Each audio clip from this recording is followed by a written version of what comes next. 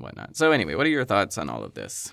I've rambled. Well, I will say that my system was not recording. Now it is recording. So, God damn it. but it's fine. Fuck this. You're fired. But, I mean, we have this. I'm done with this bullshit. We have this recording. This is fine.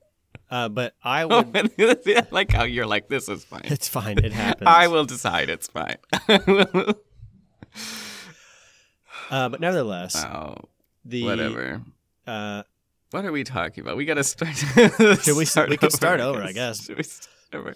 Should we? 30 minutes in. Oh my God. Okay, we can go for a heavy hitter.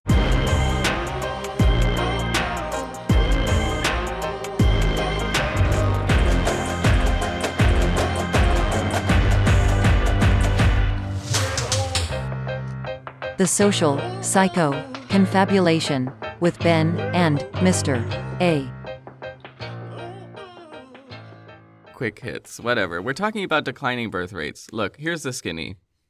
Birth rates are declining all around the world. So are marriages, and so are sex rates. People are having less sex, people are having less marriage, and people are having less babies all over the world. Okay, that's Look, what this you is need to know. this is already a better podcast than the first half. All right. All right, let's wrap it up. That's it.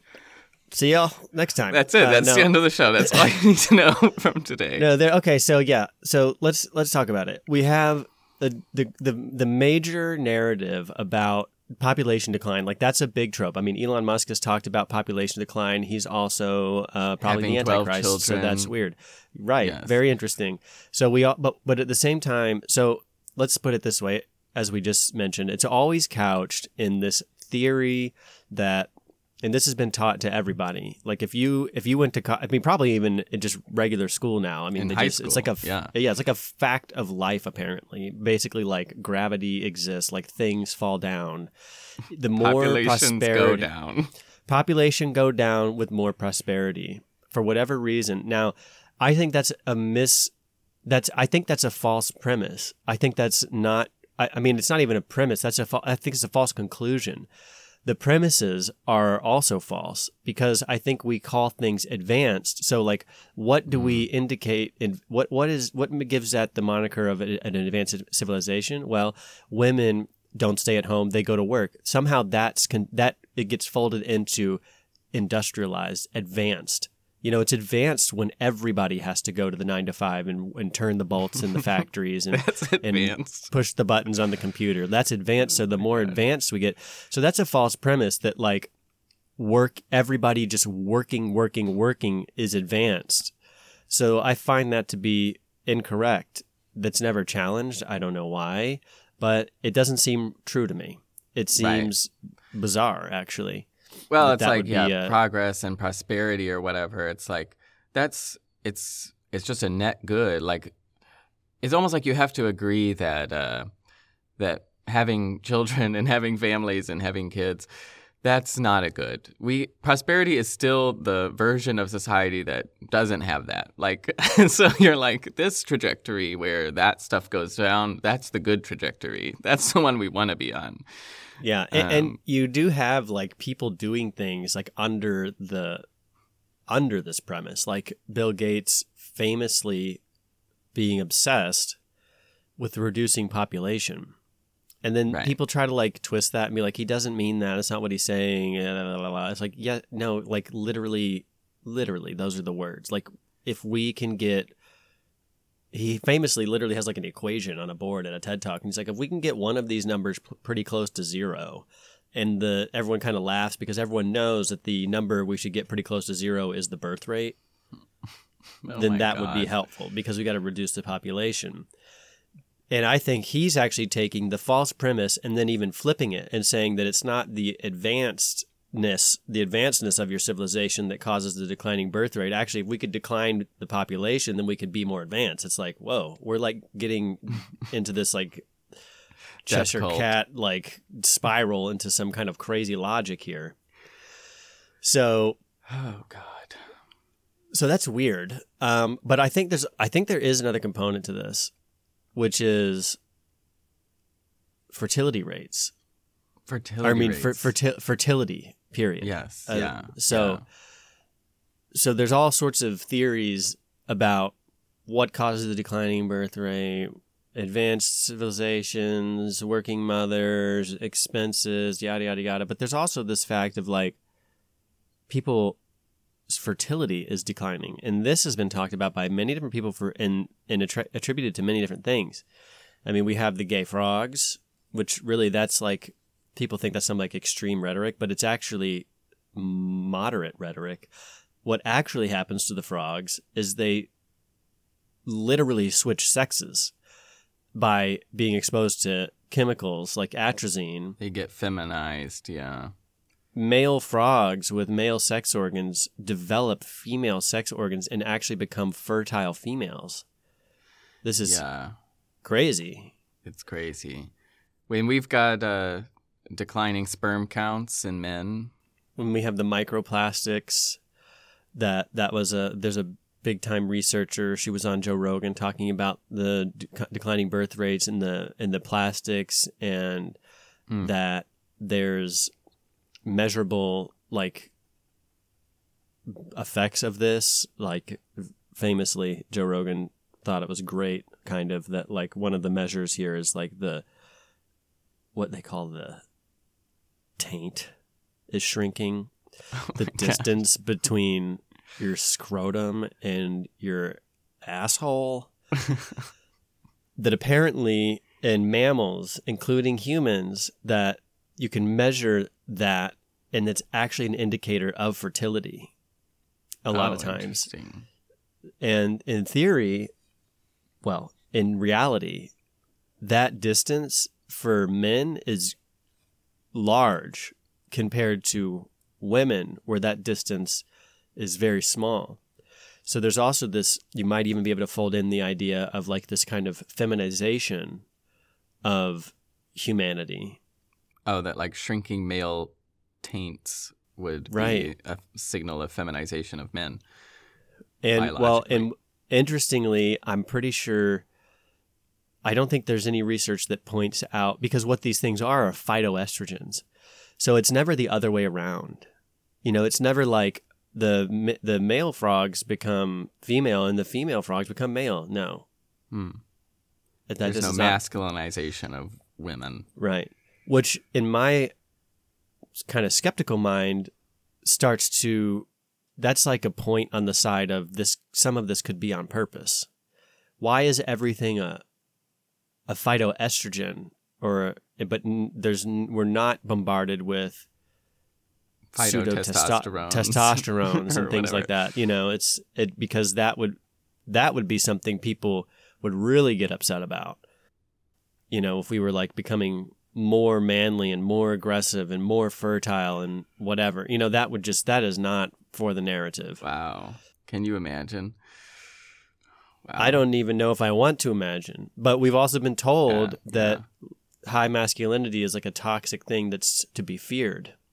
I mean, Hillary or Clinton used to call like black men, was it Hillary or Bill Clinton, like they called them super predators, which was like this because they were like hyper masculine, you know, et cetera, et cetera. It's like, so there's this derogatory look at like a masculine culture. Right. So it makes sense. I don't know if that was them, but that was definitely a cultural narrative that was spun up. Yeah. So I'm trying to remember what. Well, there's a lot of stuff. So that's interesting. I was going to mention, I mentioned the economy or whatever, and that obviously it's more expensive to have children and whatnot. And we brought up how there's increasing demands for children to be raised by the state. Children are the property of the state. Children don't belong to families. They belong to the state. And so that's weird. Yeah. But no one seemed to mention in the articles about all this. One, it's weird because, I don't know, if you ever do research on something, I found this kind of frequently, actually, when we do this podcast, where I'll be like, let's talk about this. And then I go do research on something, and I'm like, why do all the articles say the same thing? Yeah. Yeah. And then you're like, can anyone provide like a counter opinion here, or there's just like a different perspective? 2.4 million Google results, and apparently they all say the exact same thing. So there's 2.4 results. Yeah, exactly. No diversity in results. It's one narrative. And I don't know if we said this on this half of the recording, but that I think there's a mismatch between calling that progress, women working, everybody working, pushing buttons, turning bolts, that's the progress. I think that's a misnomer. It's not. That's right. just. And that's what all the articles say. All the articles say this is progress. Don't even worry about the declining birth rates. And it's because of women almost getting like it's more good power. for society. Yeah. Like it's good to have a declining birth rate because it's a sign of like an advanced civilization or something. But now or all of a advancing sudden, like women. Yeah. And now we have this all of a sudden. I think this has kind of been sprung upon us as far as like mainstreaming the idea. All of a sudden now we're like, wait. This could be a problem. Because the birth rate now that they've been declining actually, for 50 years and they're at below replacement level, and we've seen population decline spread to not just developed countries, but countries all over the world where all of a sudden like, maybe this is a problem. And it's what do they? I think they say, I don't know if this is like true mathematically, but like the birth rate is like the exponent by which things increase or decrease. And so what the people's fear is that when whatever this is, whatever that number becomes, affects things tremendously, like extremely, like very precipitously, exponentially even. Ooh. That if that number gets too low, you'll see at a certain point dramatic changes. It'll be like the snap of a finger, and you'll be screwed. And there's these countries that are experiencing that apparently, like Japan, China. Like China had that one-child policy; they got rid of all that. But now they can't. They're not able to fix it. They're like, we can't. Why are we not able to reverse this trend? Right. And I don't know what the answer is. China recently recorded their first population decline in a long, long time, and their birth rates have hit all-time lows. And they can't encourage people to have babies. That's what there's all these programs being spun up around the world in governments to like encourage people to have babies, like what we were just saying, like sponsor the childcare and provide money to women to have more children, and even that's not working. So yeah, because that's maybe clearly the not system, maybe the system that has been like praised and just sought after and lauded is a fucking bad system. Right. Like why? Well, this is that I was saying earlier about the progress for progress sake, and like progress creates a bad problem, and the fix for the problem isn't like any kind of conservatism or like fixing what we just did. It's just doing a new progress to fix the old problem. So everybody's working because that's progress. So women are no longer taking care of their family and their household. That's progress. But now they can't afford children. Okay, well, let's do a new progress where we pay the government, state-sponsored children raising or whatever. Well, yeah, you got to give them money for daycare. Not pay men or somebody, not raise wages, in a realistic way, in a non-political way, to actually change the outcomes here. Just more meddling, more empowerment for women in the system, whatever that means. Yeah, more radical feminism. In this case, what it means is literally just keep sending your children to daycare. Don't spend any time with your children. Yes. And you wonder that, like, when everybody in a household is working, we're in that situation to some extent. Or like at least it should be like we know that Kim makes all the money, and probably, especially if she ever actually had to go back to the office, that we might want to reverse that role. Like, how about you stay home with the kids? I'll do the money making. Mm-hmm. But currently, like that's a humongous change. If you disagree, which I think a lot of people do, I think a lot of people just inherently go, well, if I have a kid. Like, I have a friend that just had a kid, and this baby was like this big, like a bean, and they're less than a foot. And they're literally, I'm telling me and like writing on Facebook, like, time to go back to work, and I'm like, what are you talking about? Like, where's the baby going to go? And they're like putting this tiny little baby in daycare for 10 hours a day. I'm like, That's an infant. It's sad. I don't even understand. I literally could not imagine doing that. I can't imagine taking my infant child and just putting it in a facility all day long.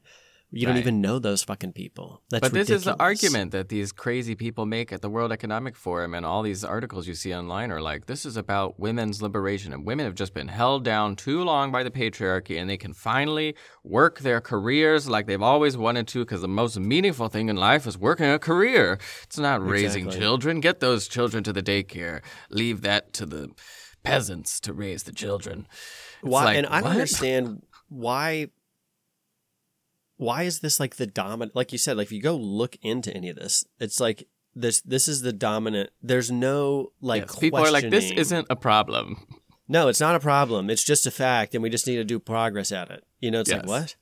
I don't understand. I don't understand how you can that podcast I was talking about that's like really fast paced. They made so many interesting points, but I kept pausing it and rewinding it because I was like, something like the narrative of the whole story put laid out in like a speech or whatever, you know, is just, I like personally, I'm just like, I have so many questions. Like I have so many questions. What are you saying right now? Like, why are you like, we need to stop as soon as you call that like respecting the rights of women. Like, because here's how this is like the fullness of the argument. You go to the other side and you look at, like they do this. They're like, oh, you look at the places where there are still good birth rates, high birth rates, you know, et cetera, which we're kind of, in a way, you feel like what we're trying to say here is that's good. You know, that's good because let's go investigate what gives them this good thing called a normal birth rate. And they go and look at it and then they characterize it as, oh, well, the women have no rights and there's no prosperity and they're poor and it's horrible. And it's like, well, then what's going on then? Like, are you couching this wrong? Like, are you calling poverty something that isn't poverty? Are you saying rights when you don't mean rights, when that's not, it's a right that nobody wants, you know, like it doesn't. So, because then what's the solution in those cases? It seems to be it's either one of two things. Raise up the prosperity level and give women quote unquote rights, which means send them to work in the same factories that the men are working in, or the coal mine, or the whatever the work is at that point in that particular civilization in that country, or raise the birth rate or lower the birth. You know, it's like either way, your variables are not good. They're not. Well, it's a framing problem. It's like people will see, you know, women getting into the workforce as a good thing and women staying at home and raising children as a bad thing. And it depends on who you ask. Like some women want that. Maybe that's a cultural narrative, but not all women want that. Some women think it's a privilege to stay at home. I literally just worked with a woman who got back from maternity leave and she was like, I wish I could have stayed longer, you know? And in that way, it's like, it would have been a privilege for me to stay longer. Yeah. And so it's almost like this sucks to have to come back to work. And I think there's a part of it, too, that's like this consumerist. I think consumerism is a part of the equation as well. How does that happen? Like, how do you have a child and then you have a woman that has the child, which, by the way, is where women or children come from, despite popular belief. And then they feel like they need to go to work immediately. Like there must be, if you wish that you didn't go to work, you wish that you could stay home, but you can't. The question is, then why can't you? Why don't you? And I think that's a complicated answer for like the individual to give, but I think part of it may actually be, well, I can't afford not to. So what does that mean? That means that we've created a system by liberating women, or whatever you want to call it, that has impoverished people. We're saying made them slaves to the workforce. Yes. So therefore, how are we calling this prosperity? Why are we using that term? So prosperity equals lower birth rates, but the prosperity is causing it, like the prosperity is causing lower birth rates by lack of prosperity. Like that does not compute. It doesn't work. The math is wrong. You can't say that. One of those numbers is a negative and you're multiplying by a negative number and forgetting to carry the negative. Well, I would just say, yeah, it's a framing problem. You're just appraising certain things positively that maybe are literal negatives or that generally most people would appraise as negatives.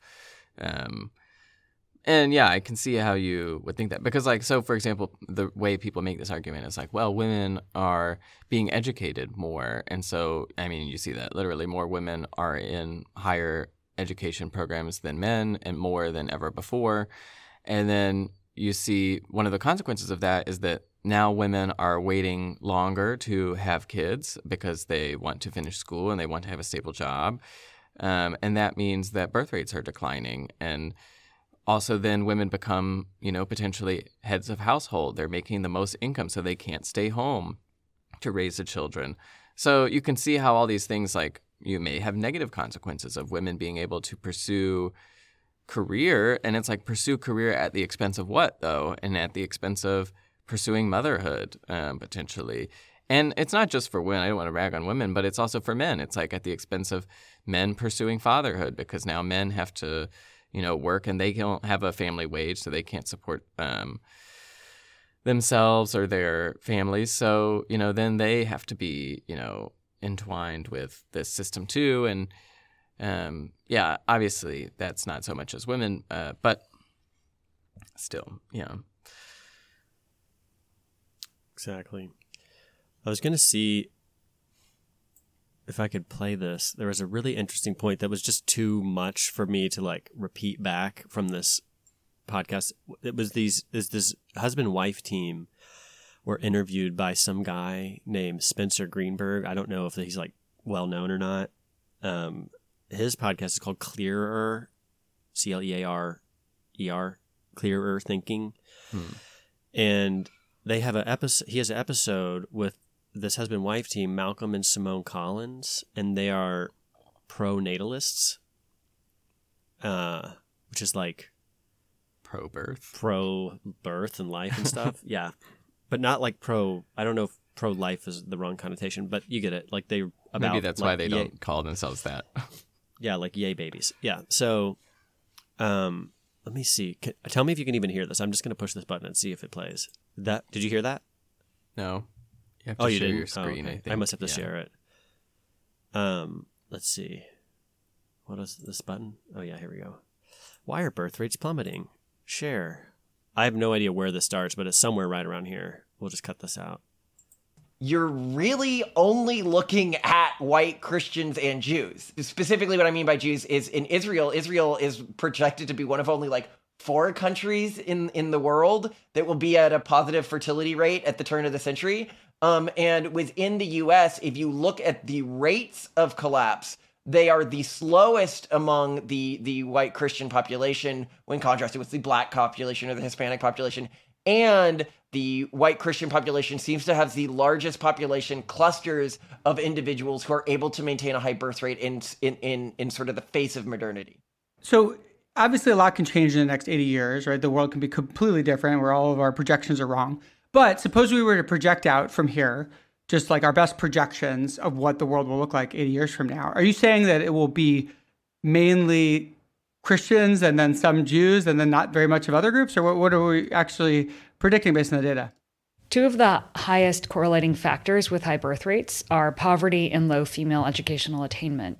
So one of our primary causes with pronatalism is to a great extent to protect women's rights and to make sure that the groups that are represented in the future aren't just impoverished people who don't support women's rights necessarily, to include a really broad group of people. Okay, pausing for a moment. This is exactly what we're talking about. This weird, so these are pro-natalists. These are people who are like, we want a better birth rate. We want more babies.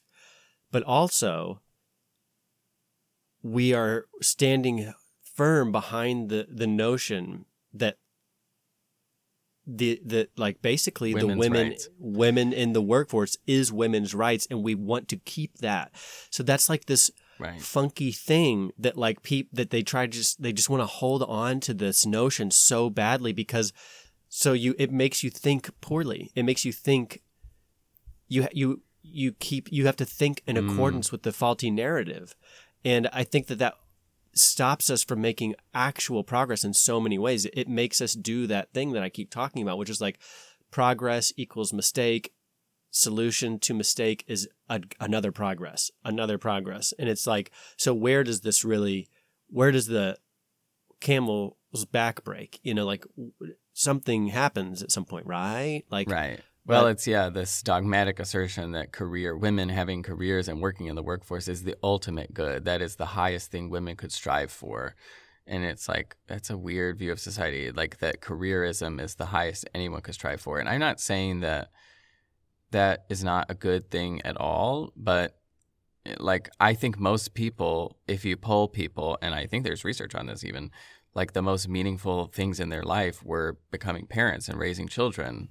That's what these people talk about that as well, so, which is so weird because they also hold tight to that line. But I'll play a little more because they just say like every couple minutes is like just another really interesting fact. Like we don't just want the cultures and people represented in the future to be very against women in the workplace, very against female educational attainment, those sorts of things. And to clarify what she means there, because this is coming directly after a talk of white evangelical Christians and Jewish populations, we are not saying that those communities are disproportionately against women's rights, but within any population group, the portions of that population group that are more against women's rights will have higher birth rates. And also almost... That's the fact. Like, that's the fact that we started with, where it's like, this is just seems to be true. Again, whether those are the proper variables to be looking at, is correlation, causation kind of questions here in my mind. But groups continue. Where women, but I was just going to clarify for listeners, like they're saying that groups where people aren't for radical, like liberation of women, have more traditional patriarchal societies, normative sex gender roles or whatever, not normative, but like traditional.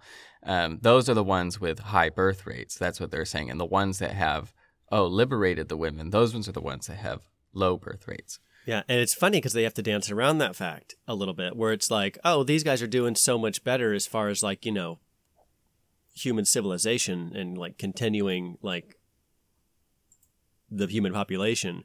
Right. But they're all backwards, aren't they? It's like, huh? Well, that's what I wanted to point out too, and then you can play the rest of the thing. But we look at other populations of animals and species, and no one looks at a declining population and says that's good. But then we look at humans and we're like, that's good. That's good. This is a good indicator. Yeah, right. Yeah. In any population groups, the portions of that population group that are poorer will have higher birth rates. So how does this interact with the claim that it's largely Christian groups and Jews that are having the highest birth rates? So this actually comes to like our larger solution to this, right? So what we are saying is across every group you see this, but certain traditions. So this comes to our book, The Pragmatist Guide to Crafting Religion, where we go over this thesis that you can think of humans as being sort of two things. Humanity is sort of the evolved firmware we have, which is our like biological predilections, which obviously was shaped by genetic selection pressures. But then on top of that, there were these mimetic packages. And today we often think of mimetic packages as being the things that like infect a person and then motivate that person to infect other people, right? Like we think about them in marketing terms. Talking about like cultural memes, basically. Yeah. But historically, there were these things that we call cultivars. Yeah, they're like cultural memes, where it's like a mix of like a culture and a religion. And this sat on top of the human condition and primarily spread not by converting people, which was actually fairly rare historically speaking, but by augmenting the fitness of the people that it sat on top of. And when we say fitness, to be clear, we don't mean quality of life. We do not mean, fitness is morally blind. We just mean number of surviving offspring they had that stayed in the same culture. And this was sort of like, if you think of the firmware, like these genetic proclivities humans have as being like a lower level coding level language, this is like the object-oriented coding language that can undergo much faster evolution. And it allowed things like, if you look at Islam or Judaism, like both of them, it culturally evolved the knowledge that hand washing like lengthens life and is a good thing to do, literally centuries before, like Lister and science came to the same conclusion. And every one of these cultural groups is sort of like its own organism or like iteration of humanity. Modernity is a new one of these cultural groups, and it better eats away at the immune systems of some of these older groups than others of these older groups. It appears to encounter more immune variants in the Christian and Jewish communities than it does in other communities. It is difficult for me to hypothesize why that's the case. If I had to guess, it is because the iteration of modernity that is leading to lower birth rates uses prosperity to lure people into it, and Christian and Jewish groups have been exposed to this type of post-developing world prosperity for longer than other population clusters. And this explains why, if you look at different variants, like if you look at Catholic groups that are in the US and have been in the US for a long time, they seem currently more resistant to changes in this birth rate collapse than Catholic groups coming from Latin American countries, where this level of prosperity hasn't existed for a long time, and you see birth rates crashing at much faster rates. So I don't think it's anything intrinsic about Christianity or Jewish. It's just that it's been exposed to prosperity for longer and in larger population samples. Interesting points, don't you think? Doubtful. I don't know that. Well, I thought it was a little weird. That was a long rant. It is interesting. I think that last point he made, that there's nothing intrinsic about Christianity or Judaism, I think unlikely. Unlikely that, like, what, because the explanation he's endorsing is crazy. Like, it actually is crazy, because what he is saying, that those populations have been exposed to modernity for longer. What you have to endorse, like, a collective memory. The prosperity that we attribute to modernity. Yes, sure. So they've been accustomed to prosperity more so than other populations, would mean that would have to be passed on from generation to generation, though, in order for that to explain why those people today are having less children. So that just seems suspicious to me. It's much easier to say that there are things literally in the Jewish and Christian texts that talk about things and roles that men and women have that are counter to the cultures of prosperity and secularism. Yeah, it's probably both. Like, because the question, one of the questions I think that he's asking is like, so if we like can look at modernity and the prosperity and yada yada yada, and we see and when we're going to say that's having this effect, like he was saying, it lures people. So like modernity lures people into itself with like the promise of prosperity, and that individual creates liberation. This like a change in our reproductive behavior to some extent. Why is it not as strong of a force on certain groups where it is, and the evidence for his little claim there at the end is that you do actually have like Catholic groups that are not as resilient. Right. And then you have, America, and it's these longer standing ones, but it could be I think there may be something to the longevity of it, but the longevity of it may actually be attributed to the values within the systems.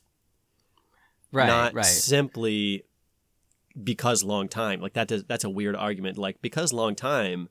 Well, it could also be, variance, just like because obviously there's a lot of variables that affect these things. And you basically the way he framed it made it sound like there's still resilience. Like those populations still have higher birth rates, just less so if they're from these other countries. And so to me, it's like everybody. It's all. I think it's not even like higher birth rates. I think everything now is couched in declining birth rates. So it's like they're just not declining as precipitously, but they are declining. And they make this really weird point where like they were saying like if you imagine like a third, and a third of like let's say your friend group, and I don't know why they say this. But they basically say like you're gonna have a third that like doesn't have children, doesn't want children, whatever. You can have a third that has like a child or something, like does want the children, and you're gonna have like a third that like has like 4 kids. And for some reason, they claim that the solution is not by getting the first 2/3 to like behave differently. It's getting the last group with 4 children to have 7. Oh, like that's the solution. interesting. Isn't that weird? I don't know why that is the take. Maybe it's because it's like this notion that there's some kind of natural eugenics-y variation. Yeah, but again, so I don't know if we put this in a podcast, but I talked about that weird little clip I saw of that YouTube guy. I think his name is Andrew Tate. I think he's like canceled now, but whatever. He was talking about his Muslim friends or something. He was like, I know this Muslim guy. He was like a chef or something, like just a regular dude, but he drove a Ferrari. Remember that? Maybe you mentioned this. Yeah. What's the point? And he was like, his whole thing was like, he was like, how do you have a Ferrari when you don't have a Ferrari job, basically? Mm. And he was like, well, we all live in this mansion, me and all of our relatives live here together. And so like this family unit is almost like basically a proxy for like community, or it is a kind of community. Right. Well, that's a good point to make, because there are synergies, or that's a terrible word to use there, but like there are cost efficiencies of living together. Like there are certain things you don't have to pay for twice if you live together, or thrice, or 4 times, or whatever. Well, and what about grandparents? Like, let's say that like markets have existed forever. Like markets are like a measure of modernity in some extent, but at the same time, like nobody can do everything, produce every single thing they need. You need the community. The market's part of the community. Let's say you do have 11 children. Let's say your wife does stay at home. How is she going to go to the market with 11 children? Well, maybe because grandma and grandpa are at home. They're there. Mm-hmm. They're somewhere nearby. Kim's family's a little bit like that. They're not that close, like proximity, like physically, but like when there's like work, like her sister works. But the kids will like show up here at the house, or they go to the in-laws' house, or whatever. Like there's all of that makes it work. Without that, the level of difference from what they're doing now and the ability they have is dramatically reduced. Well, by that's just a good eliminating point. One of those families. Yeah, I mean, you could also explain a lot of what's going on. That's another causal factor. Is like the breakdown of the family and the intergenerational home, especially in America and in developed countries, which it's interesting that you never hear that talked about. But yeah, I mean, because you hear the economic argument, well, women, it's hard for them to have a career and find a stable job and blah, blah, blah. Things cost higher, so people can't afford children. But a lot of that is alleviated if you just live in a home with your family and it's intergenerational. But we don't really accept that, especially in sort of Western developed societies. So yeah, that's another probably preceding factor. And I wonder too if that explains some of the what would you say, resilience that he was talking about of certain communities. Like I think that, just literally, like religions are a form of community. So you have a little more of a support network if you're a religious person, because like by definition, that means you're engaged with a community of people typically, unless you're like calling yourself a religious member, but you're not actually a part of any community. So yeah. And I think the way that it works too, so I live here. Around us, so this was a very white area, rural, for a long time. Lots of Hispanics, but that was about it. Now, it's heavily Indian. Oh my There's God. so Listen many to Indians. The Indian takeover episode. No, do not listen to that. That's embarrassing. But the point being is that, so here's a phenomenon. Kim's little brother, in the yearbook, he's a white face in a sea of Indian faces, okay? What does that indicate? I don't think that white people are leaving this area. I think that Indian people are coming into this area. And I think that they have children. So they come here and they have a family, because that's a value that they brought with them. I think immigrants do this all the time. They come in, they have kids. That's just like part of their It's just like obvious. You don't even have to think about it. You know, like just kids is good. You know, like family. Mm-hmm. And I guarantee you that you'll see this boom, and it will happen, and it'll probably last quite a while. But I bet you, when those 1 or 2 generations down become quote unquote Americanized, that population will decline as well, because that's what we do here.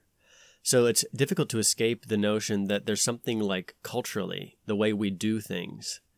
Oh, that yeah. makes this different. So because there is this lure, and I think a big part of it is, I mean, again, I believe that the fertility rates is a big problem, you know, but I think that like, I mean, fertility, like actual science, like fertility, like can you even have children is a problem, Right. whatever's causing that. Lower but I think sperm that counts there's in this, men and feminization of men and Yeah. less fertility in And- women, especially if they're waiting longer, they have less time. Yeah. but we think about it too. I mean, I've thought about it, you know, that there's that American like draw in your mind that's like, I'm not like saying what we're doing. I'm just saying like a thought pattern that I have thought through before, where it's like, if we were to have kids now versus later, and if you wanted to like plan for it, like let's say you're just having the conversation. In our situation, Planned Parenthood conversation- style. right. I think that just means plan to not be a parent. But yeah, in our situation, we, you know, it would be totally, part of the conversation would certainly be, should we wait till we have another house? Should we buy a different house? Should we move? Like, is this where we want to stay for a long time? Do we want to do this and then change everything up? Do we want to be somewhere where we're more comfortable? Yeah, you know, and that in a way that might be pragmatic, but in another way that might be a materialist, consumeristic view of things. You know, Right. because I like see we have people to have that all like, these things. we got to have stuff first. We got to like have the dream house. We got to like have the nice cars. We got to like have the whatever. I want to make an investment in my little company I want to start. What if I want to, and that's all in a what you could term that in any number of ways. Like maybe that's selfish. Maybe that's just consumeristic. Maybe that's diluted. It's like, it's something, it has its effect. And I think a lot of people do think that way.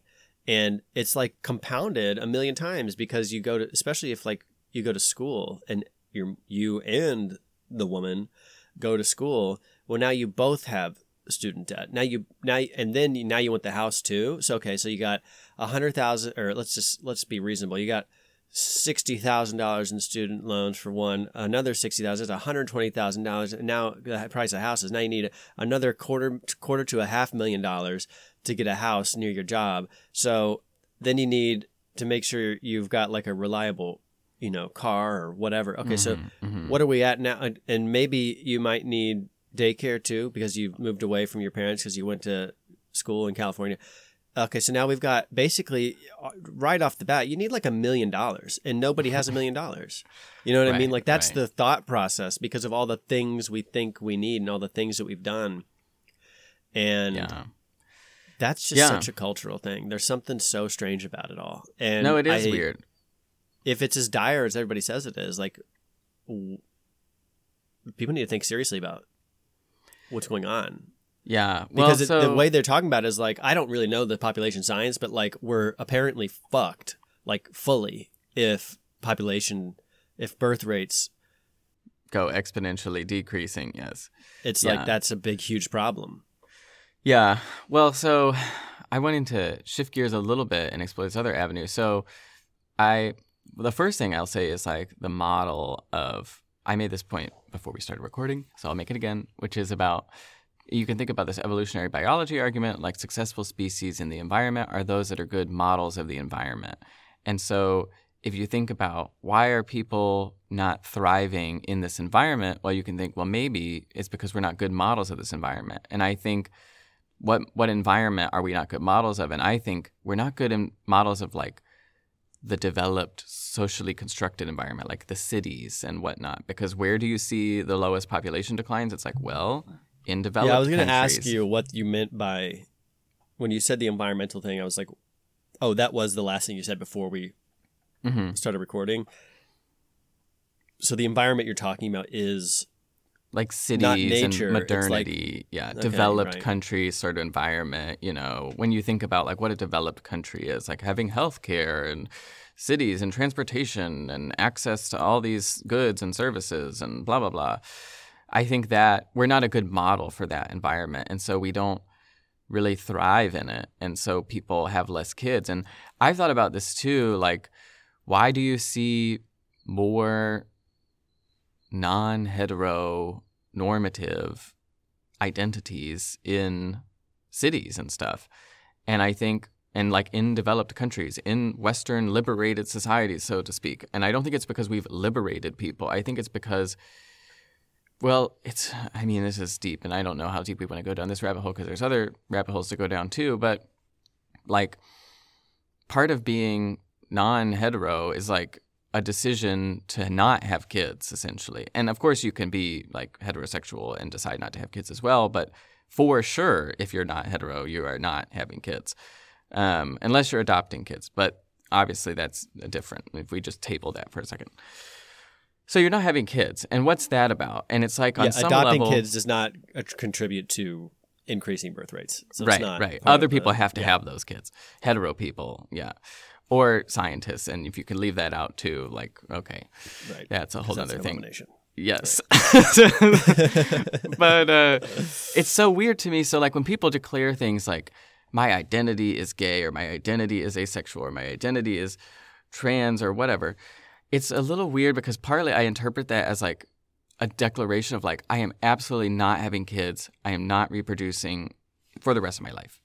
You know, it's not just that like I'm engaging in certain behaviors or I like certain things or whatever. It's like I am not continuing my genome, you know, like my species, the version of me, you know, is like I'm not going to spread my genes, so to speak. And that's like a weird thing.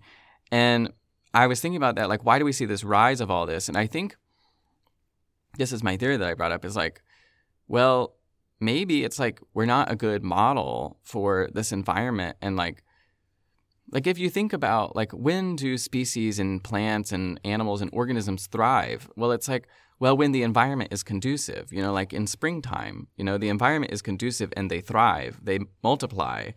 And I think like you can kind of take that analogy and apply it to today. And it's like, why are people not thriving? And it's like, well, something about the environment isn't conducive to life. And when you think about this is especially happening in developed societies, that's a weird thought. Like something about developed society is not conducive to the thriving of human people and the population of the species. And you see, you know, obviously lower birth rates, but you also see this huge increase in all of these identities that I just talked about, which obviously contributes to the lower birth rates. But it's like, I think there's something psychological going on as well, where it's like, this isn't a good time for me or for the species to like multiply and reproduce. And so I am adopting an alternative lifestyle, a lifestyle where I don't do that. And that's, so that's one thought. I don't know if you have any thoughts about that, but that's one thing I wanted to bring up.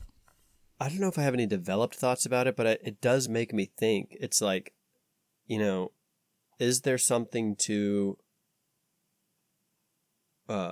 weathering a winter and then spring emerges and then all the things that come with like the natural seasons and the way that the animals respond to that? I mean, animals tend not to have their offspring and the dead onset of winter for there's like a mating and a breeding season, right? For obvious reasons, like that isn't conducive, and so I don't know. So this is somehow related to this, but I don't know how it's related to this. But I think of like the human experience in weather and like in the actual environment of the world. And what it's like in a city, for example, there's like the city is like not even like you get weather, right? And in the city, but like everything is nothing changes kind of permanent. With the seasons. Yeah. Yes, nothing changes with the seasons. And maybe something about that makes people question, because I question, like, what's the purpose of life? Like, what are we doing? Like, why? And then you wonder, like, why would I even have a kid? Like, why would I even do that? I don't even. Right. I think a lot of people ask themselves that. And I think that that's witnessed also just in like people's personal psychology of like the mental health crises, you know, like people don't know, like they don't feel like they have a purpose. Like, right. They're depressed. They're full of anxiety. They don't know what to do. They don't know why they're here. They don't know what, you know, this depression and anxiety, all this stuff comes along with it. So I don't know how those things actually go together. So what I'm saying is, I don't know, like if you were like a tribe, a Native American tribe, or like in an Amish community, like does something about that exposure to some kind of natural cycle variability actually in part give you somehow some other kind of meaning? And maybe it does because you're not satisfied, that's a weird word in this society to say that you're not satisfied. That sounds like horrible, but maybe you're not as satisfied by just living, you know, but there's not just infinite entertainment. There's not a TV, you could always have a show on. You can always be entertained. You could turn your phone on. You could scroll through Instagram. You could scroll through Facebook. You could tweet on Twitter. You're busy at your job. You're doing this. You're doing that. So your life is just taken up by this constant stream of stimulation and what almost we're like now trying to satiate yourself. Well, that's what we know what they're doing. I mean, even on an actual industrial scientific level, psychological level, they're literally creating these things with like user experience in mind and trying to tap into like all of these things about humans, like their dopamine, their serotonin, reward their and satiation norepinephrine, all of these things. And so when we're constantly literally trying to tap into those things, we're trying to make those things do things.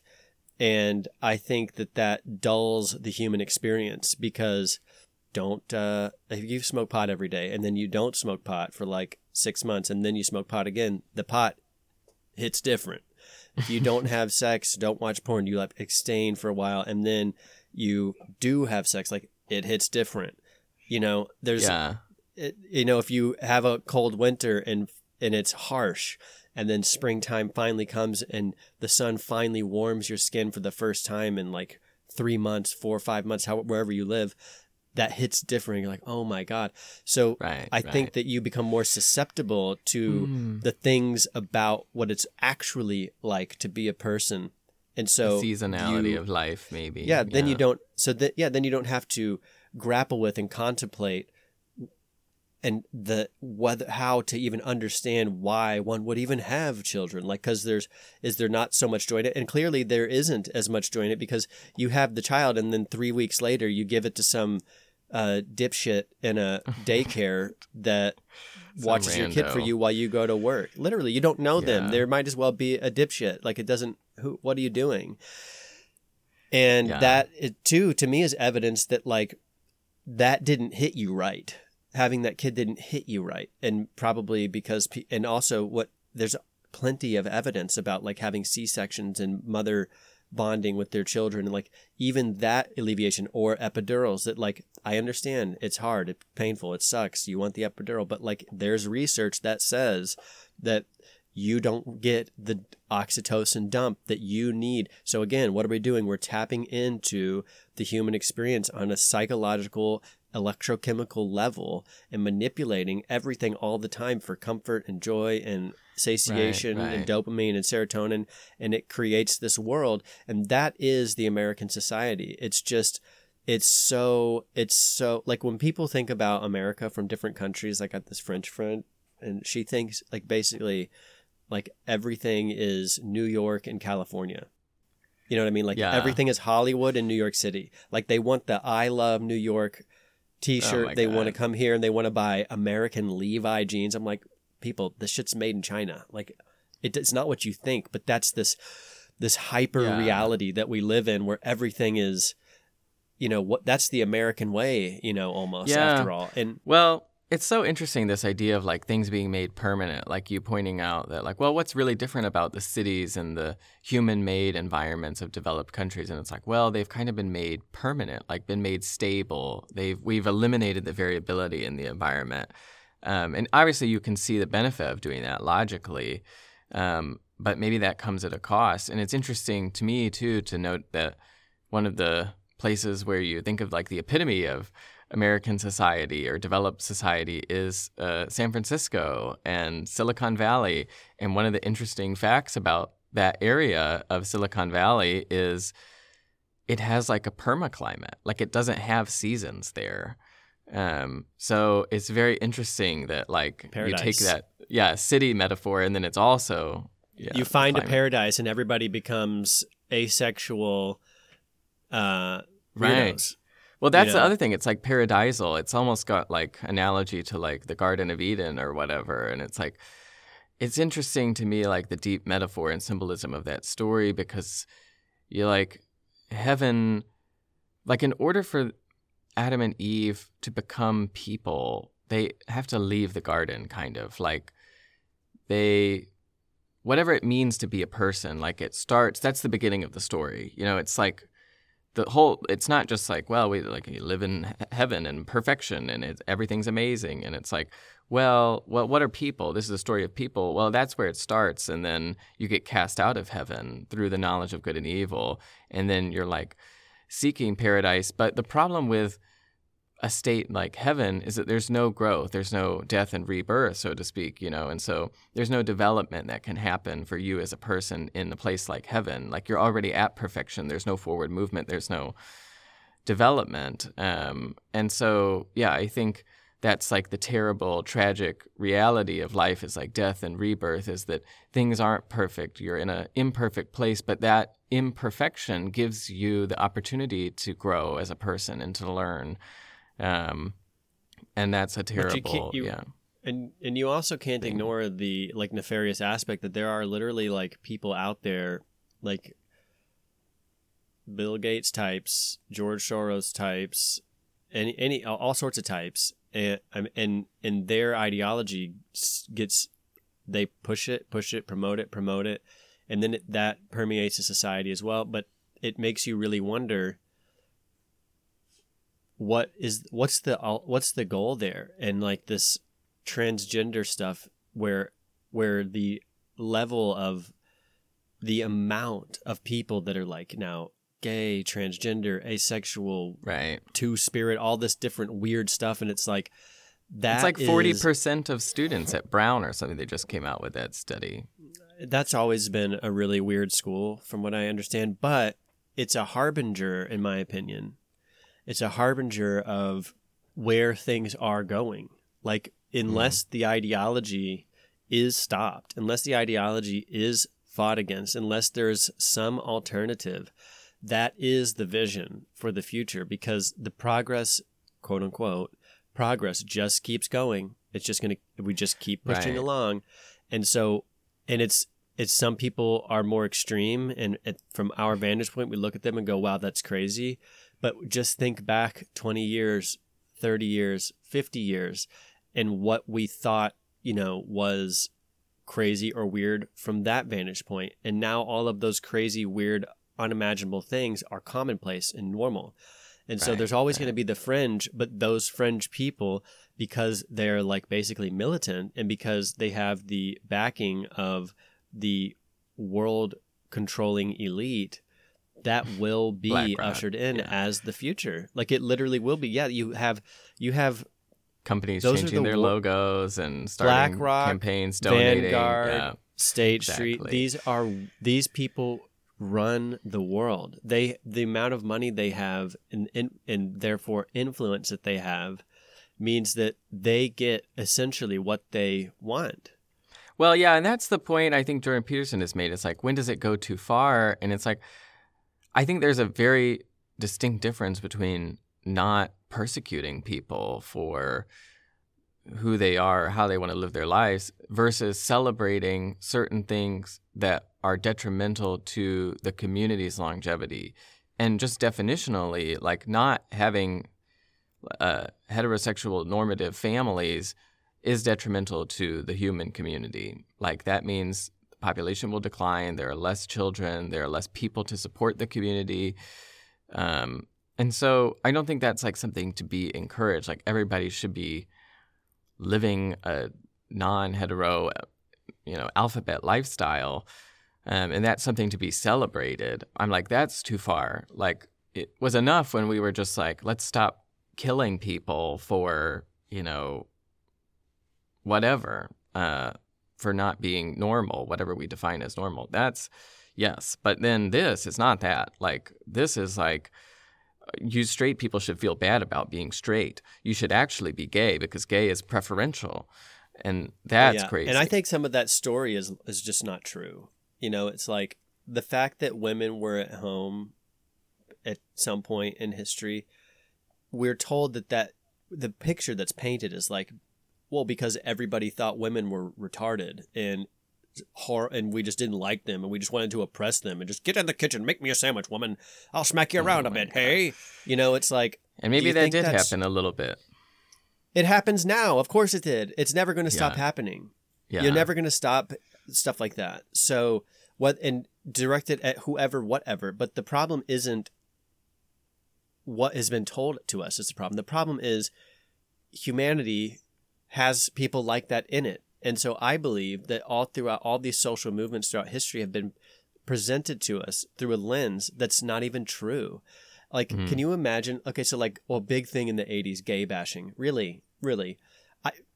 Most people on the planet most people in this country have never been have never laid hands on another person, let alone had a fist fight. You know what I mean? Like, that's not, there's, whether or not we want to say that's human nature or not, it's in some people's nature, but it's not, I don't believe that that's the norm. Even in the world wars and all wars, there was an observation that people were given the guns, but they wouldn't shoot the other side. They wouldn't shoot the other people because they don't want to kill people. That's also human nature. So which of is this still shit happening, where we're by told, the way. Yeah, on the Ukrainian battlefront. Yeah, I mean, they're literally killing soldiers, apparently, that won't go out to fight the Russians or whatever if they want to desert or they don't want to fight.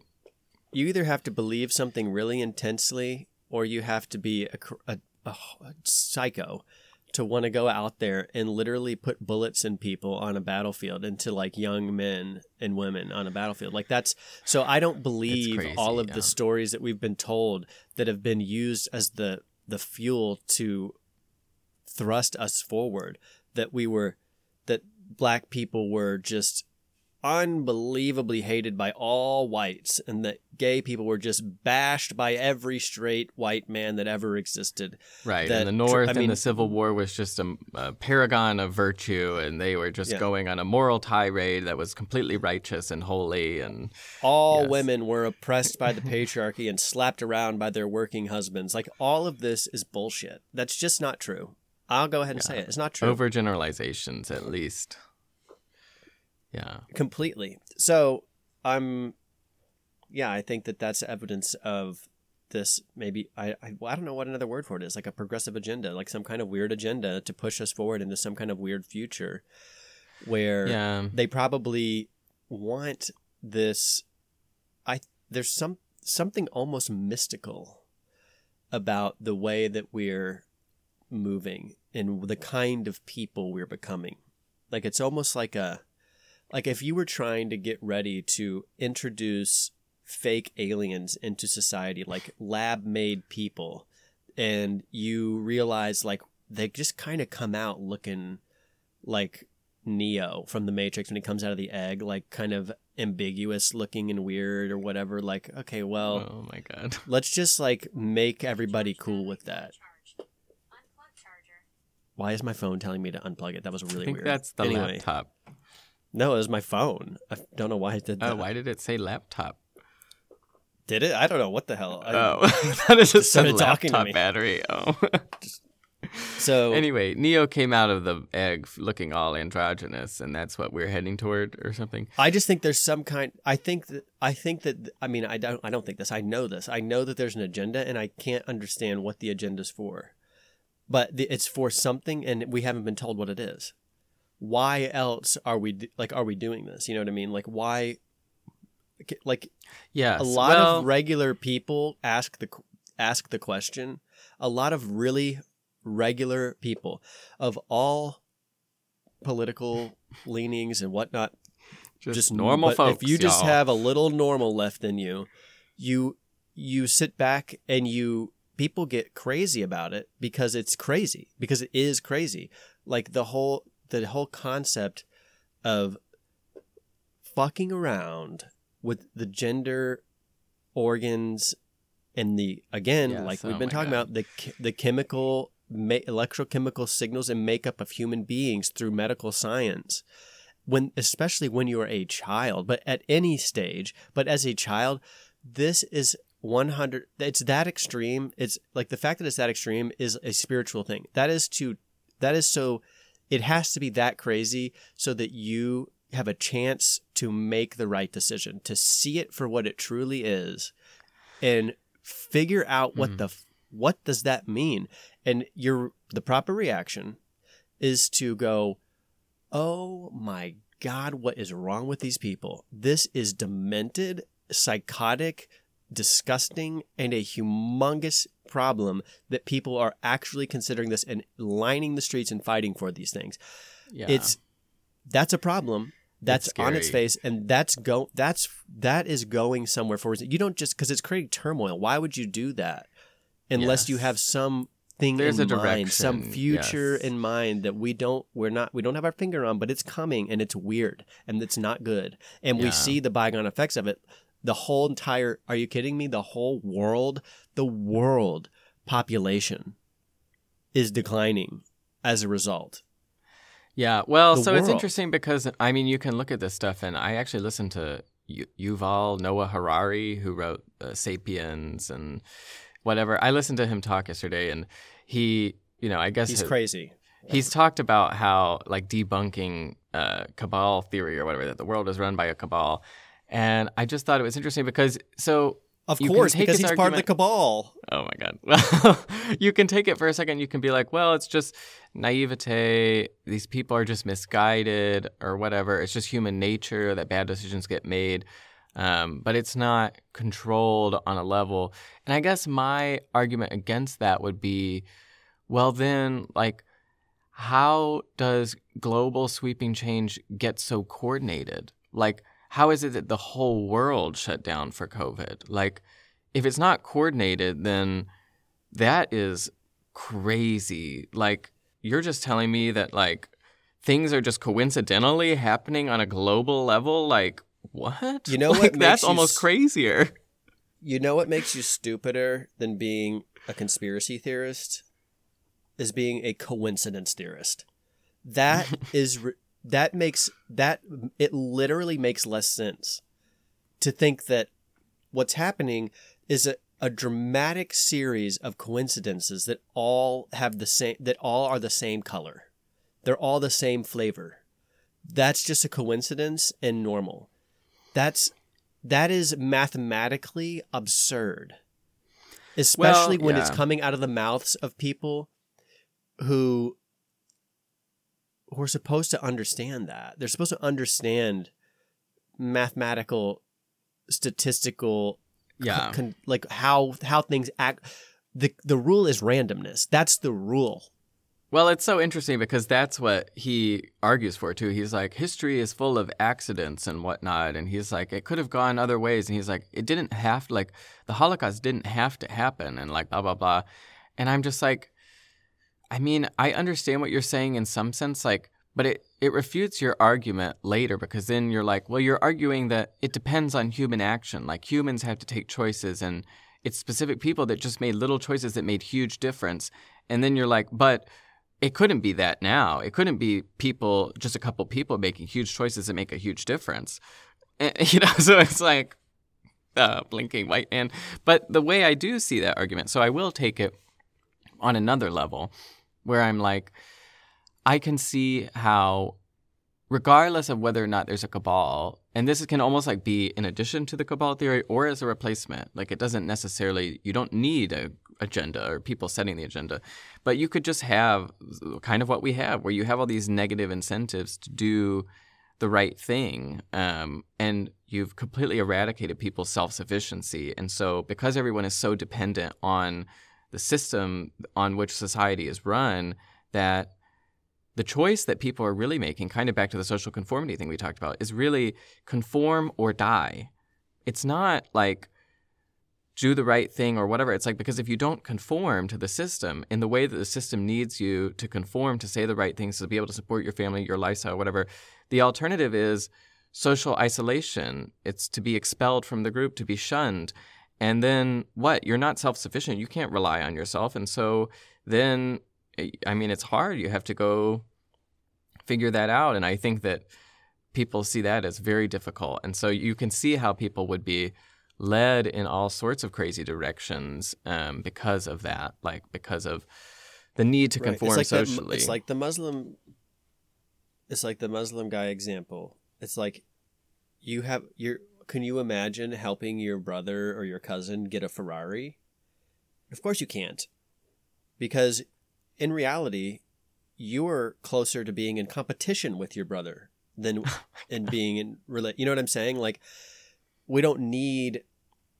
they've created a world where you just don't need, it's all like self-reliance. You don't need your family. You don't need your brothers. You don't need, I don't see friends. I see my parents, like sometimes. I see my mom and my stepdad. I don't see anybody else. And then we talk, you and I, but I don't talk to anybody else. Zero. Like every now and then talk to my dad, every now and then to my stepmom. You know, it's like, it's just me and Kim against the world. And we're close to her family and we see them often enough, but we're kind of all in the same boat. But it benefits us tremendously to be in this relationship. All of us benefit. Like, I have to like replumb one of the rental houses because to pay someone else to do it would be thousands and thousands and thousands of dollars. For me to do it is basically free. And that helps everybody in the long run. And without that, I don't know where any of us would be without the exact situation we're in and being so close. Right. Well, you can almost be self-sufficient. Yeah. In that way, you guys are like all living together. The community grows. Yeah. You know, one generation ago at this exact property, I give eggs to the lady across the street who's like 100 years old, her and her husband.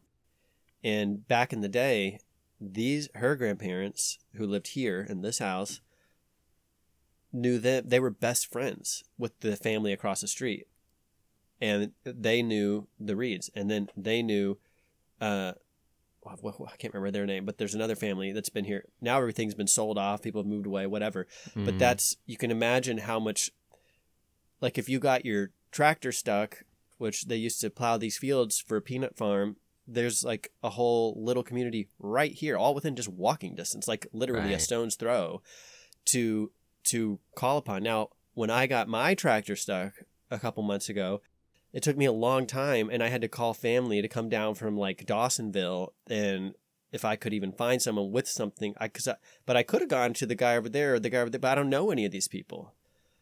Right, I'm just like an atom. We're in an atomized society.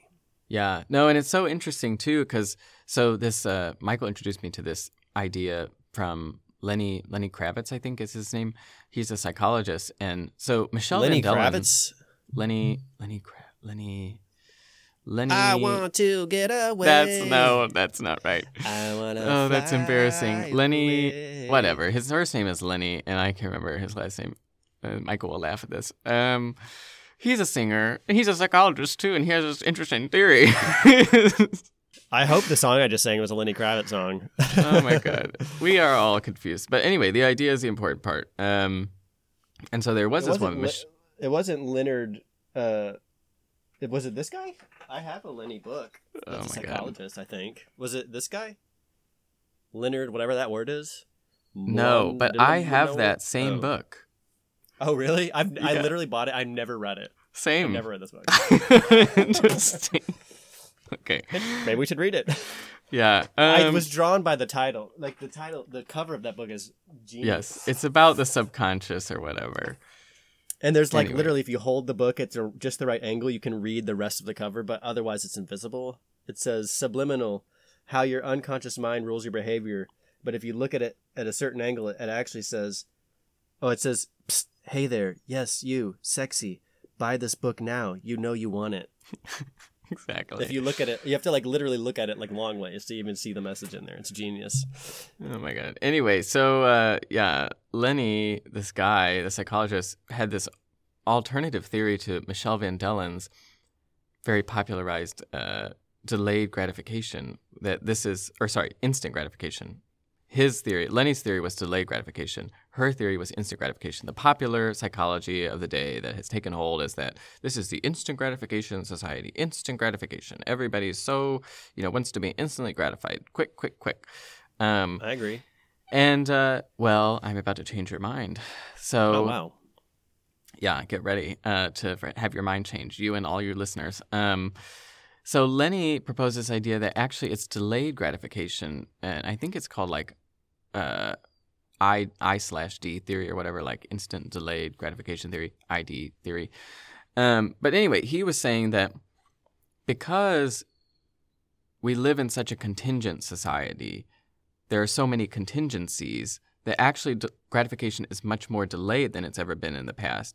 And those contingencies being kind of like what you might think of, like the fact that things are literally contingent on other things. Like we have a system, a societal system. So like in order for you to get this grocery, like you have to go to the store, and the store, like the people have to have stocked the store, and then there have to I be want to be a people working doctor. I've there. got to go to school for 10 years, and then I can Right. finally get this, and then one day I'll have that, and then I'm doing all of this because one day I really want this ultimate Exactly. thing that I'll actually never get. Yeah. Right. There's so many contingencies on everything. Even if you just want to do a simple thing, like I want to build, a thing in my backyard. Well, I have to call the contractor. The contractor has to call the people who are going to build it. They have to call the people who have the supplies, and they have to go get there, and then we have to get the permits, and then so it's like so many contingencies.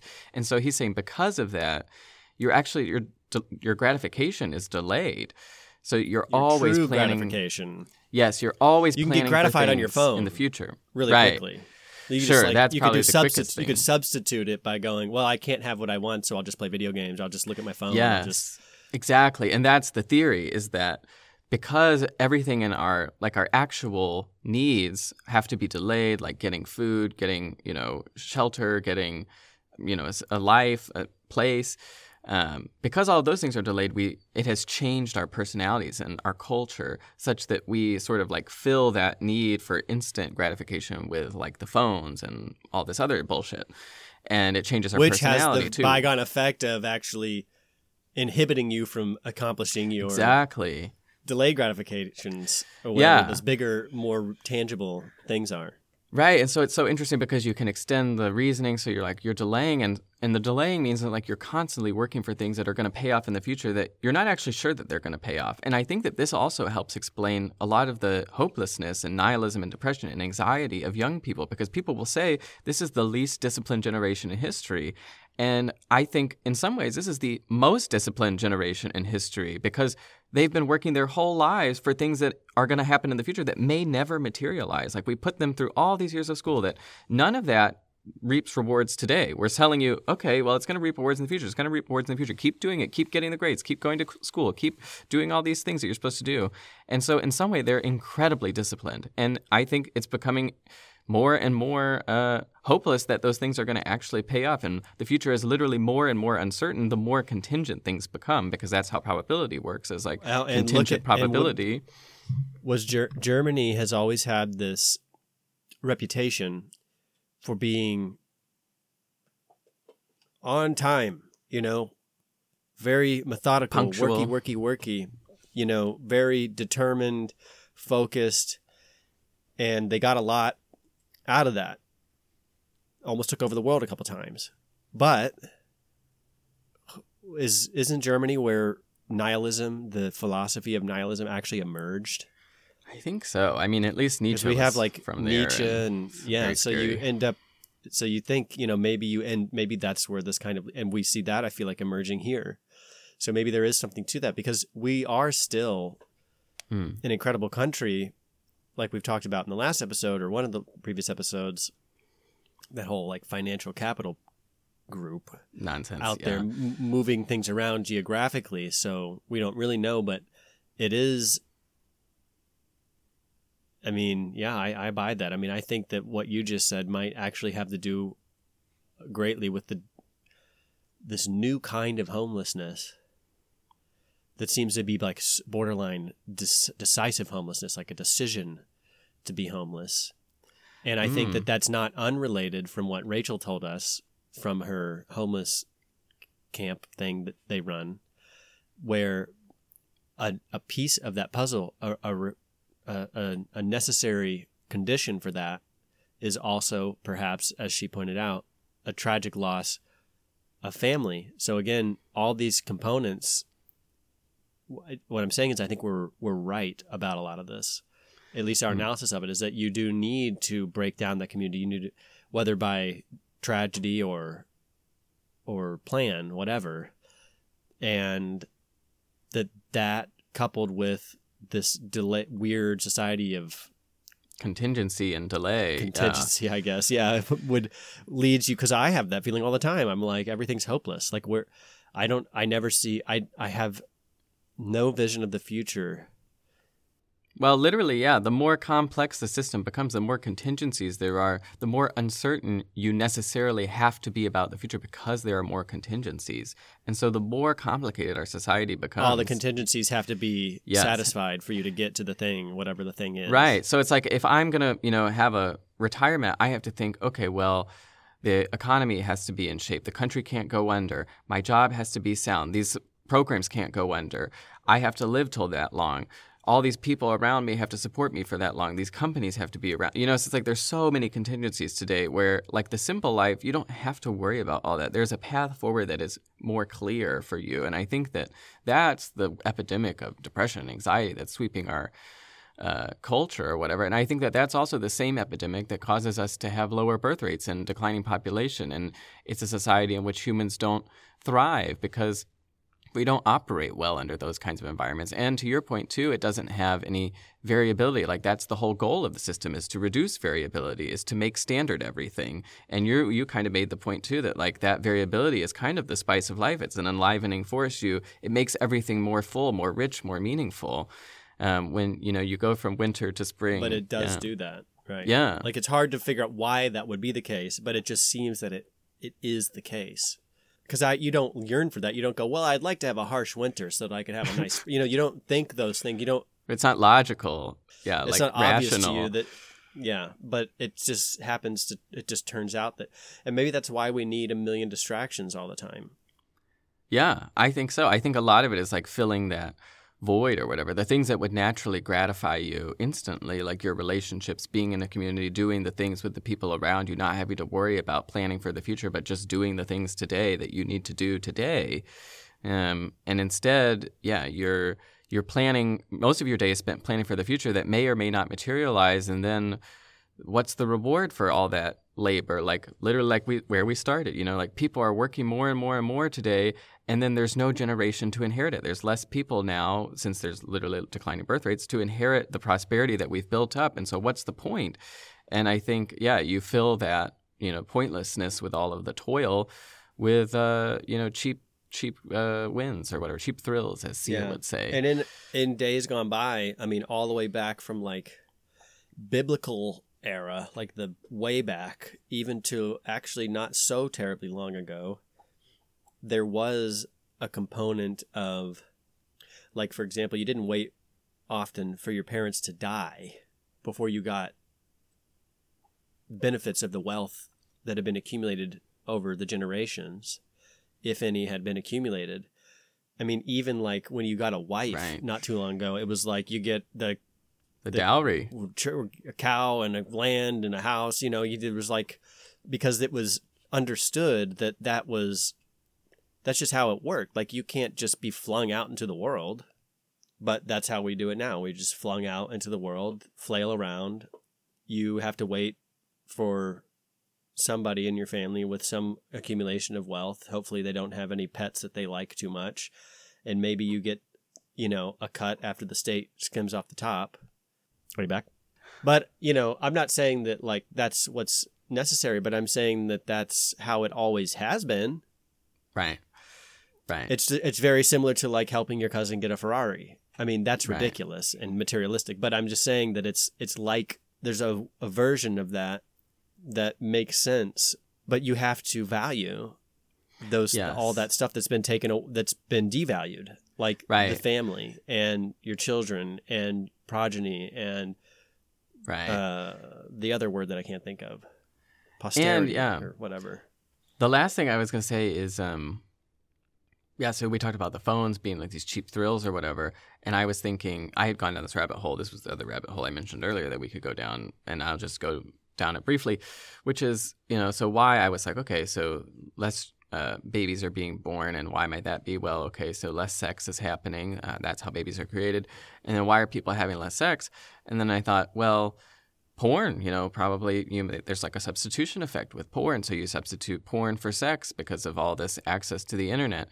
And obviously there's more porn, consumption now than ever. And I mean, even if it's not like literal porn, I mean, that's kind of what I think like social media often is. It's like a porn of sorts, I mean, it's like literally just hot people oftentimes. And so it's like, even if you're not calling it porn, it's like, what's this really about? Is it because this content is so entertaining and informational, or is it because that person's attractive? That kind of thing. So anyway, so there's all this porn. It doesn't even have to be the person. It could be whatever is being presented is attractive. It's people take pictures of the best parts of their lives. That too. You know what I mean? And that's all you see. And then you compare yourself. And then maybe then that even may push some people into porn because they don't see the hard work or the thing behind the scenes. Yeah, or I don't see how am I going to get a good girl? How am I going to get a good guy when now all of this other stuff is actually adjusting your standards as well, maybe making them unrealistic, all of this kind of thing. And I think everybody's susceptible to that. I know like we are, I mean, we don't really have a lot of people over because Kim doesn't really like this, the state of the house, the quality, the cookie cutter vibe is not here, and so we just don't have people over.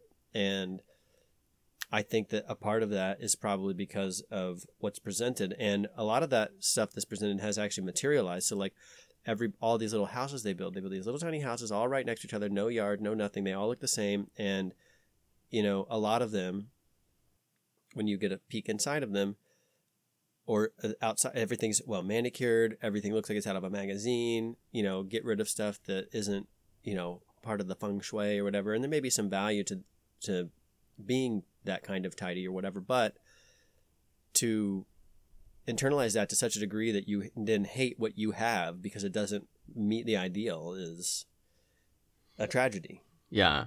And I think a lot of that is the meaningful stuff is being substituted with kind of the internet and being online and having access to all this information, which is, I mean, you can just meditate on that, and that's kind of a weird thing. Like we value, that over other things, and you can see how it's not even an active choice often. It's almost like you're thrust into the internet, the digital society where it's widely available. And obviously there's logical, rational reasons to have the internet. It's so convenient and we could do so many things with it. But then you see, kind of the negative consequences. And the last thing I wanted to say... It taps those... Well, I was going to say, it taps on purpose when you go and scroll for an hour.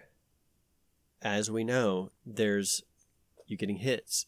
Dopamine, boom, boom, boom, and then it depletes you. Wow, that was weird. Was that planned? Yeah, I hope that makes it on the recording.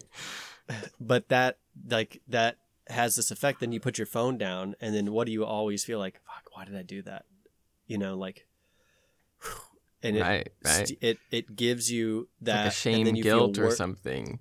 Well, you're depleted. And now you have to do real stuff to get that same fix, and real stuff is hard, and you're addicted to the easy, and it inhibits us. So I think that there's like all sorts of mechanisms swirling around us that are kind of working against us. Oh yeah totally. No, the last thing I was going to say, this is just interesting. So I was looking up some sex stats, like what's going on with this, people having less sex, and people are having less sex. That's a fact. And then I found this other thing. So this is in the Scientific American. This is an article, an interview actually with this researcher and a reporter. The researcher's name is Herbenik is his last name. Anyway, that's not important. But the person interviewing him asked, in your paper, you bring up increases in quote-unquote rough sex as potentially contributing to declines in overall sex. Can you explain what you mean by rough sex and how it could be playing a role in these changes? And the researcher responds, especially for those aged 18 to 29 years old, there have been increases in what many people call rough sex behaviors. Limited research suggests that an earlier idea of this was what I would consider fairly vanilla rough sex, pulling hair, a little light spanking. What we see now in studies of thousands of randomly sampled college students is choking or strangling during sex. The behavior seems to be a majority behavior for college-age students. For many people, it's consensual and wanted and asked for, but it's also scary to many people, even if they learn to enjoy it or want it. It's a major line of research for our team to understand how they feel, what the health risks are, and how it can fit into larger sexual landscapes. Blah, blah, blah, blah, blah, blah, blah. Anyway, I just thought that was a really startling fact. A majority behavior. That is interesting. More than 50% people are having choking sex. Choking sex. Yeah, that seems, and I think they mean real choking, like real choking. Like I kind of want to like be scared. Like I want it to be real. It needs to be real enough for me to be scared. Yeah, I guess. Because I mean that's why they're making that distinction between the spanking and the light rough and not light rough or whatever rough. Vanilla rough and not and rough. Oh, God. Puppy play. But that's probably from porn. Right. Exposure. That's what I was thinking. Yeah. I was just like, it has to be from increased porn exposure. Even TV. I mean, we even had the 50 Shades of Grey thing was like a cultural phenomenon, which was like just such a clear indicator of the degradation of the relationship between men and women, I think.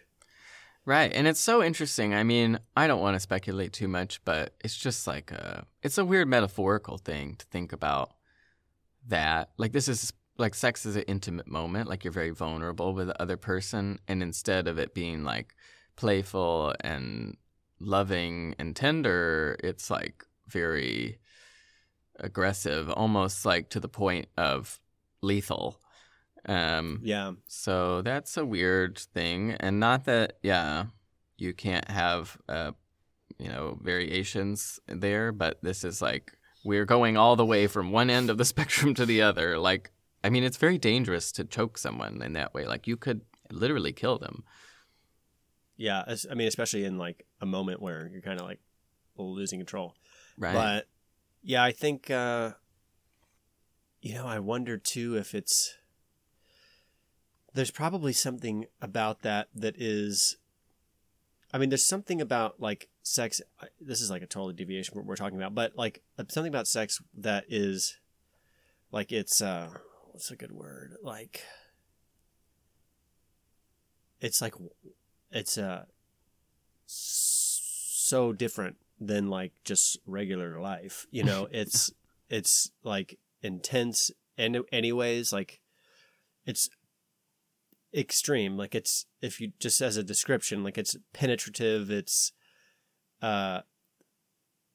vulnerable, I think would work even in a non-violent situation as a description, and that there's something so coming through that experience with somebody, the intense, almost scary, just for lack of a better term, experience can feed a bonding mechanism to some extent, as it is. So I think paired with the porn, of course, but also maybe it says something to our lack of ability broadly to feel those connection, that bond with people that comes through that experience. So like if I like choke the life out of you and then we come through that experience, it's kind of like sex, the shame that kind of surrounds sex. There's something about like there's shame involved. You do the shameful thing, you know, quote unquote, with somebody, and then that bolsters the relationship. Like you stay together. You know what I mean? It's kind of like when you like criminals like steal together. You know what I mean? Like you're in on this too. You're there's something about the vulnerability there that like bonds you in a way, but clearly there's like more pathological versions of that, in the fact that it is such a pathological situation where it's so prevalent and so extreme that it says something about our ability to connect with people, bond with people, feel that connection, feel that thing there with others that's somehow need, for some reason, for this group, for this large group of people, needs to be this way for that to occur. I don't know. That might mean something. Well, together through thick and thin kind of idea, and reminds me of the seasons, like because you don't live in a more natural, like varied environment, and where there would be natural sort of more difficult times that you might get, be together through thin and thick or whatever. I mean, somebody could, as you age, somebody might need more care than the other person. And you might be receiving or giving the kind of care that someone else would not do. Like it's too much, that's for like hospice nurses or something. And you need to be able to have developed a relationship enough to where you want to do that for somebody else. Yeah. Be there for somebody else in that way. And again, like an extreme way, because life is hard. I mean, life goes hard. Like Earth is intense. Yeah. Like living is crazy. I can't believe, we have to do this, but we do. But we do. We're here. Yeah. Anyway, well, I gotta go. Well, that's that. Yeah. Population's about to collapse. It's fine. Oh, well. Back to work. Back to work.